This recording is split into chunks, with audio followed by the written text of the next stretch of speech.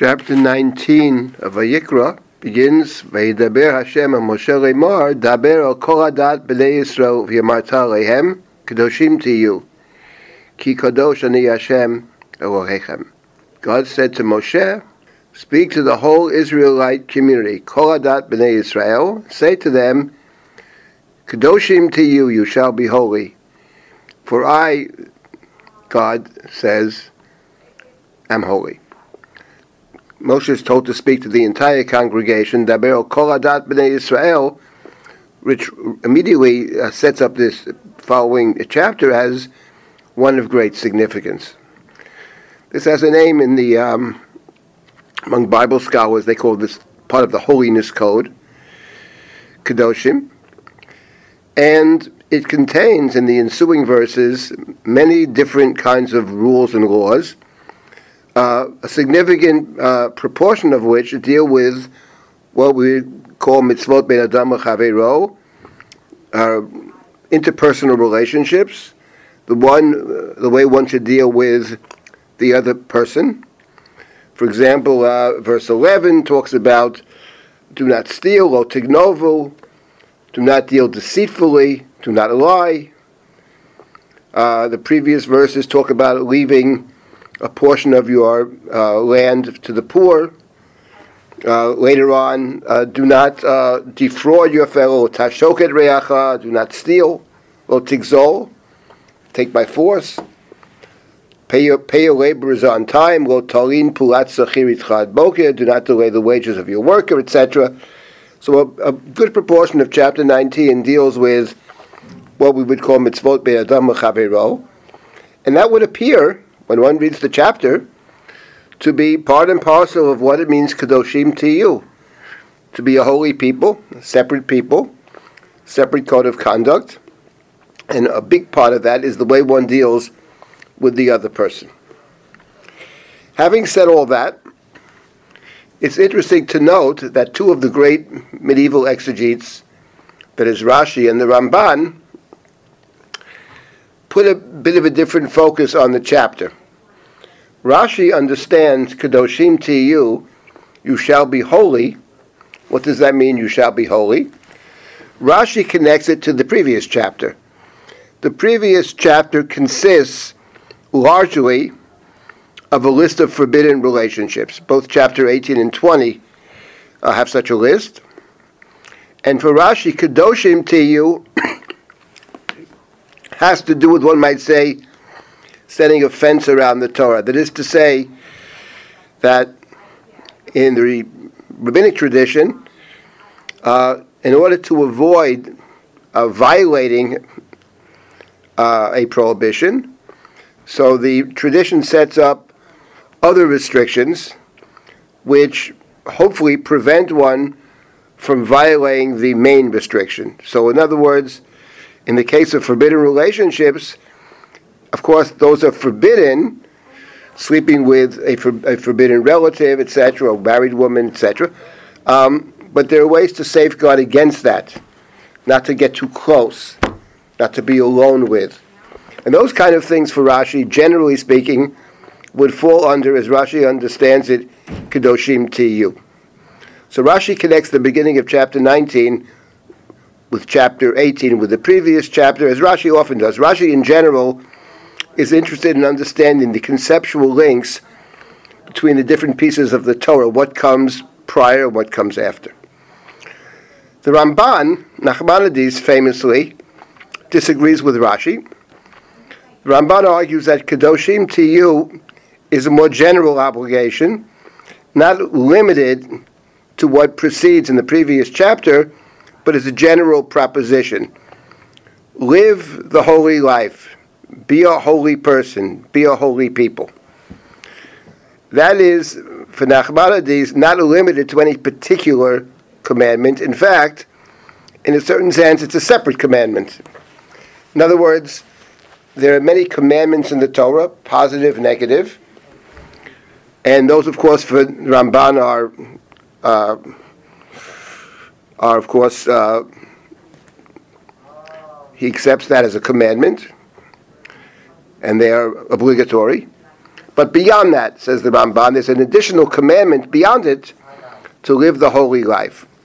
Now the question for the Ramban is, what does it mean to live the holy life? I would say that in general it's a good question. Holiness seems to be a good thing, central to not only the Jewish religion, but to other religions as well. Then the question is the definition of what it means to be a holy person. So the Ramban wrestles with this, and the Ramban searches for a paradigm of where does the Torah set up somebody who is holy. And very surprisingly, in the Ramban's commentary, he points us in the direction of the Nazarite, which is chapter 6 of the book of Bamidbar. And the Ramban says that the Torah calls the Nazarite holy, which it certainly does in chapter 6 of the next book, of the book of Bamidbar. So the Ramban says, what is holy about the Nazarite? The Nazarite is holy, and part of the holiness of the Nazarite is limiting himself or herself beyond what the Torah normally demands of every Jew. There are additional commandments, there are additional prohibitions, largely prohibitions, not to cut the hair of the Nazarite, not to come in contact with the dead, not to drink wine, intoxicating beverage. So these are additional restrictions. Now there's going beyond the law and limiting oneself. There is an ascetic element here as well. So for the Ramban, that's part and parcel of what it means to be kadosh. The Ramban gives another example of drinking excessively, and there are verses in the other writings, in the Ketuvim, of not to drink too much, etc., and even in the parsha later on of the Ben Soreh Umored, the wayward child, there it talks about the parents complaining that our child is a drunken and a glutton, Zolel v'Soveh. So the Ramban points us actually towards non-Torah verses, towards other parts of the Bible, and from this he is telling us that we should attempt to derive from other parts of the Bible, perhaps from the narratives as well. The narratives for the Ramban are centrally important, and from all of that we can try to figure out what it means to be kadosh. For Rashi seems to have a different approach, which is kedusha basically for Rashi is a function of the mitzvot that we are commanded. We have to be careful that we do all the mitzvot, we don't violate the negative commandments, we do the positive commandments, but fundamentally the guidelines are the mitzvot. For Rashi, in fact, in his interpretation in the parsha of the Nazir, argue that the Nazir actually has a sinful side. The Nazir goes beyond what is required of every person. Why do you forbid yourself in things that are permissible? So Rashi's opinion fundamentally, and this comes through in many places, is in his commentary on the Torah, that fundamentally do what the Torah tells you to do. The Ramban is quite different. And this manifests itself in several places in their respective commentaries.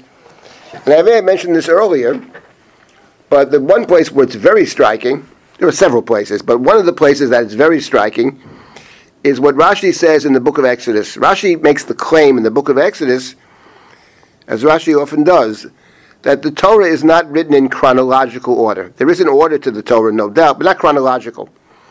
So Rashi argues that the story of the building of the tabernacle, the Mishkan, says Rashi, the instructions to build the Mishkan came after the incident of the golden calf. In the Torah that we read, the instructions to build the Mishkan come before the golden calf. The instructions are in chapter 25. Beginning in chapter 25, the golden calf is 32. The building begins in 35 and concludes the book of Exodus. So Rashi says that's not in order. Were there not a golden calf, were there not an express need for some physical, material symbol, representation of God, connection to God, there wouldn't be needs for a Mishkan. But after the golden calf, it became obvious that the people need some physical representation. Now, if according to Rashi, if you accept this, then fundamentally the Torah should have ended before the instructions of the Mishkan, which we chapter 24. Chapter 24 is where the people say, Na'aseh v'nishma, after Moshe comes down the mountain, reads them the Book of the Covenant, which completes the experience at Mount Sinai, Matan Torah, Nasev Nishma. That's where the book should have ended, says Rashi. That's the goal. The goal is to stand at Sinai and to receive the Torah. So the Ramban rejects that. The Ramban says the reception of the Torah, the commandments, are necessary, no doubt, but not sufficient. They are necessary, but the goal is not receiving the Torah. The goal is Kedusha. The goal is sanctity. And the book ends, says Nachmanides, with the construction of a mikdash, of a sacred space. After all, says the Ramban, before the Jews receive the Torah and stand at Sinai in chapter 20, we have chapter 19, where God says, V'atem tiyu li mamlechet kohanim v'goy kadosh, you will be for me a nation of priests and a holy nation. The book of Vayikra is all about holiness. So for the Ramban, Kedoshim Tiyu is not actually related to what comes before, and not primarily related to what comes afterwards, although of course the Ramban fully subscribes, obviously, to what comes afterwards as central. But that's the minimal standard. That's not Kedoshim Tiyu. That's not our aspiration. The aspiration of Kedoshim Tiyu is to go beyond the 613 commandments, to go beyond Sinai. The ultimate goal is to be a holy people and a holy person. Now, for the Ramban, of course, it's much more amorphous.